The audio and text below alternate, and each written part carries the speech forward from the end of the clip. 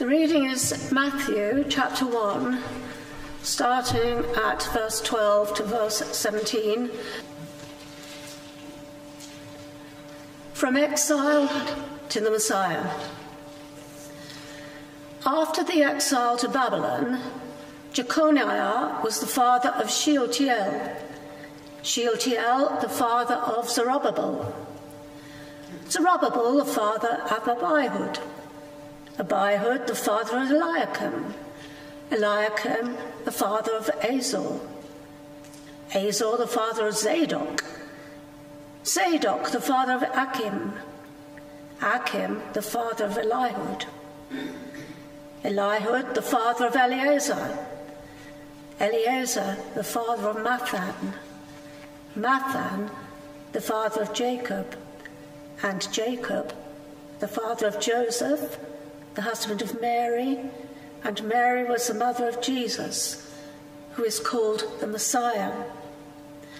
Thus there were 14 generations in all, from Abraham to David, 14 from David to the exile in Babylon, and 14 from the exile to the Messiah. This is the word of the Lord.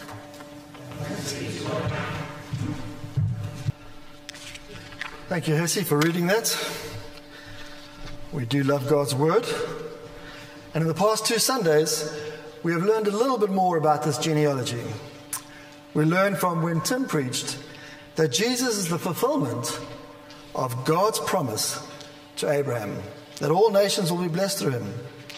And last week when Bart preached, we learned that Jesus is the fulfillment of God's promise to David, that a king would forever rule on his throne. And today, as we finish this genealogy, I hope to show you that Jesus is the fulfillment of God's promise to the exiles, that a child will be born who will reign over all, and that he is the fulfillment of God's promise to each of us as adopted children of God. I hope to show this by showing you 3 things. Firstly, that Jesus came from unknown people. Secondly, that Jesus came to people as promised. And thirdly, that Jesus came to adopt people into his family. So let's begin with some prayer. Father, I do thank you that you are our God, that you are great and glorious, that we can come into your presence knowing that you lead us into all things. I pray for your word today, Lord, that it would be effective and powerful, sharper than any 2-edged sword, able to divide between soul and spirit and of the bone and marrow. I pray, Lord, that your word would take root as good seed and give forth good fruit, some 30, some 60, and some 100-fold. In Jesus' name, amen. Let's first of all begin by saying that Jesus came from unknown people. The first part of this genealogy lists the people that the Jewish people were very familiar with. They were people that the Jews of the time, and even us today, could go back into God's word and find out more about them. As been said, these people were from all walks of life. Some were not such great examples. Some were women, and some were even Gentiles or non-Jewish people. And as we read about the people whom Jesus came from, we realize that these people are all born in this world, they're all lived in this world, and they're all died in this world. Ordinary people. As Bart said last week, this genealogy is not exhaustive. Some generations are left out. And this list shows the line of prophetic promise, starting from Abraham onto David, following most of the kings before the exile. And then we come to this third set of names. This third grouping of names in the genealogy seem a little bit more unknown. Seem to be people we don't always read about. Because we've studied Haggai, we realize that Zerubbabel is a name that stands out. We would remember that as we went through the book of Haggai. In Haggai 2 verse 23, the Bible says, "On that day, declares the Lord Almighty, I will take you, my servant Zerubbabel, the son of Shealtiel, declares the Lord, and I will make you like my signet ring, for I have chosen you, declares the Lord Almighty. So we recognize his name, and we know that he served God well and helped to get the temple rebuilt. But as we look at the rest of those names in that list, they're not as recognizable. And that is because there was a time of silence when God chose not to speak to the Israel people, when God had nothing more written down to the Holy Scriptures, when the families described in this list were unknown to the majority of people and the Jewish people. They were unknown, they were not spoken about, they were not kings, they were not prophets, they were descended from prophets and kings, but they were just everyday people. And you know, that's really good news. It's really good to know that, because it means that God's line of authority continued through ordinary people. God used ordinary people because of the promises that he made. Jesus' birth is rooted in God's promises, and God always keeps his promises. You know, each of us are ordinary people, and God has some special promises recorded into the Bible for you and for me. Let me remind you of a few of those promises. 1 Peter chapter 2, verse 9 to 10. And that says, "But you are a chosen people, a royal priesthood, a holy nation, God's special possession, that you may declare the praise of him who called you out of darkness into his wonderful light. Once you were not a people, but now you are the people of God. Once you had not received mercy, but now you have received mercy." If we believe in God, if we are followers of Christ, then this speaks about this. It speaks about us. We might be ordinary people and might have been born as ordinary people. But when we become born again into God's family, we are now royal and priestly, God's special possession. The genealogy includes kings and priests, but in our lives, maybe we don't come from those sort of people, that sort of background. But once we become born again, we have become chosen, royal, a holy priesthood, God's special possession. Another promise is found in John 1, verse 12 to 13. "Yet to all who did receive him, to those who believed in his name, he gave the right to become children of God." Children born not of natural descent, nor of human decision or a husband's will, but born of God. Our parents' names might not be in this genealogy, but we have become children of God. If we have received him and believed in his name, he has called us to be part of his family. He has put us to be as brothers and sisters of Jesus. And thirdly, Philippians 1 verse 6, "Being confident of this, that he who began a good work in you will carry it on to completion until the day of Christ Jesus." What a promise. Jesus will complete the work that he began in us. Even though Jesus came from unknown people, we know that he keeps his promises. And let's continue to see that as he came, he promised to his people who were in exile that had no hope. So we see in the second point that Jesus came to people as promised. And this is where we get to the verse that Colin mentioned right at the beginning, the first song that we had. We go back to the book of Isaiah. Isaiah was written for the people in exile. And so Isaiah chapter 7 verse 14 says this, "Therefore the Lord himself will give you a sign. The virgin will conceive and give birth to a son, and will call him Emmanuel." Isaiah 9 verse 1 and 2 says, "Nevertheless, there will be no more gloom for those who were in distress. In the past he humbled the land of Zebulun and the land of Naphtali, but in the future he will honor Galilee of the nations, by the way of the sea, beyond the Jordan. The people walking in darkness have seen a great light. On those living in the land of deep darkness, a light has dawned. Remember those verses. Continuing to verse 6 and 7. For to us a child is born, to us a son is given, and the government will be on his shoulders, and he will be called Wonderful Counselor, Mighty God, Everlasting Father, Prince of Peace. Of the greatness of his government and peace, there will be no end. He will reign on David's throne and over his kingdom, establishing and upholding it with justice and righteousness from that time on and forever. The zeal of the Lord Almighty will accomplish this. Just as God made promises to Abraham and David about a son, he also made promises to the exiles about a son. The son, who would be born to a virgin, would reign on David's throne and over his kingdom, upholding it with justice and righteousness. As I said earlier, the book of Isaiah was written to warn God's people of the coming exile and to give them comfort during that exile.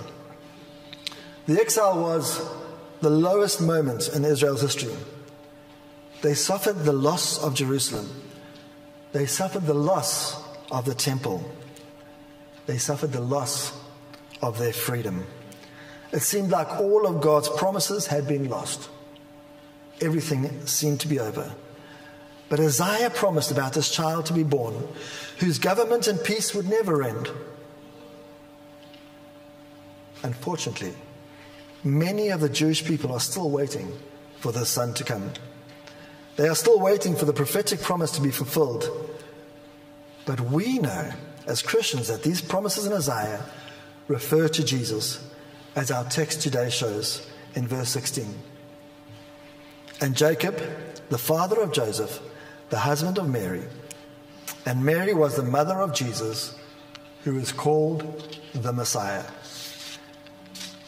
Jesus was not born of the line of Joseph, but rather adopted into his line as a child of the Virgin who gave birth to a son, who is Jesus, the Messiah. So why even have this long genealogy leading up to Joseph if Joseph was not Jesus' birth father? Because according to the commentators, by Palestinian law, the head of the family was no less the head of his adopted children than those of the children that he had procreated. So that means that Joseph adopting Jesus as his own, Jesus is now linked forever into Joseph's line and the list of people that have come before in this genealogy. For me, this makes total sense because some of you might know my family and I came to the UK on an ancestry visa. My grandfather was born in Dundee, Scotland, and so as his grandchildren we could come and work in this country on an ancestry visa. The thing is, my grandfather is not my father's biological father. When he married my grandmother, he formally adopted my dad and my aunt as his children. And so they're no longer his stepchildren, but they were his actual children, his adopted children. And so therefore, I, as his grandchild, have the same right to apply to live in this country as my cousins, whose parents became children after marriage. Adoption gives equal rights as procreation in the UK immigration law. Like Jesus was adopted into that family and became part of the genealogy, I became part of my grandfather's genealogy. Jesus was born into Joseph's line and became the Messiah as promised to the exiles. They now had an opportunity to become part of an everlasting kingdom. They had Jesus walk among them. They had Jesus perform miracles with them. They had Jesus proving who he was, who he said he was. As a nation, God himself walked among them, taught in their temple, in their fields and on their mountains. Yet as a nation, they chose to reject him. They chose to crucify him. Jesus, the Messiah, was the way for Israel to return to being the people of God. But they hung him on a cross as a criminal. The very people who were waiting for him, the very people who had received a promise for him, allowed him to die.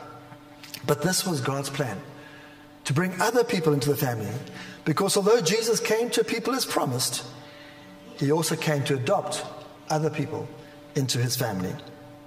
So Jesus came to adopt us into his family. This is where we come in. Jesus came as a Messiah for all people, not just for the Jewish people. As he was adopted into Joseph's family, his coming allowed us to be adopted into God's family. Romans 8 verse 15 says, "The Spirit you received does not make you slaves, so that you may live in fear again. Rather, the Spirit you received brought about your adoption to sonship. And by him we cry, Abba, Father." Jesus' birth, death, and resurrection made it possible for us to join God's family. Although our actions deserve death and not choosing Christ makes us slaves to sin, God does not call us slaves. Rather, he adopts us into his family. And now we can call him our Father, our Abba. We no longer have to live in fear of the future. We no longer have to live in fear of the present, because God is in control. No matter what might happen around us, what a privilege it is to be part of the family of God, to have all the promises given to us in scriptures to be true, to be his children, to become co-heirs with Jesus. As God's children, we can now live in a way that calls others to him. We can call others to serve Christ. We can pray to our Abba, our Father, knowing that he hears us and that he loves us, and he wants to give us every good and perfect gift. Church, live today as children of the only true and wise King, the King of the universe. He longs to be the King of you and the King of me. This genealogy, as we've gone through it in the last 3 weeks, shows us that Jesus is the fulfillment of God's promises to Abraham, that all nations will be blessed by him. It is a fulfillment of God's promise to David that a king would forever reign on his throne. It is fulfillment of God's promise to the exiles that a child will be born and reign over all. It is fulfillment of God's promise to each and every one of us that we are part of his family now and we have a future in him. God's promised that Jesus would come, and Jesus' birth is rooted in those promises. And God always keeps his promises. So can I encourage you, as you celebrate the birthday of Jesus on the 25th, remember that he came to adopt you into his family. By his promises, made us part of his family. Let's pray. Father, I do thank you that you are good, that your mercies endure forever, that there is none like you.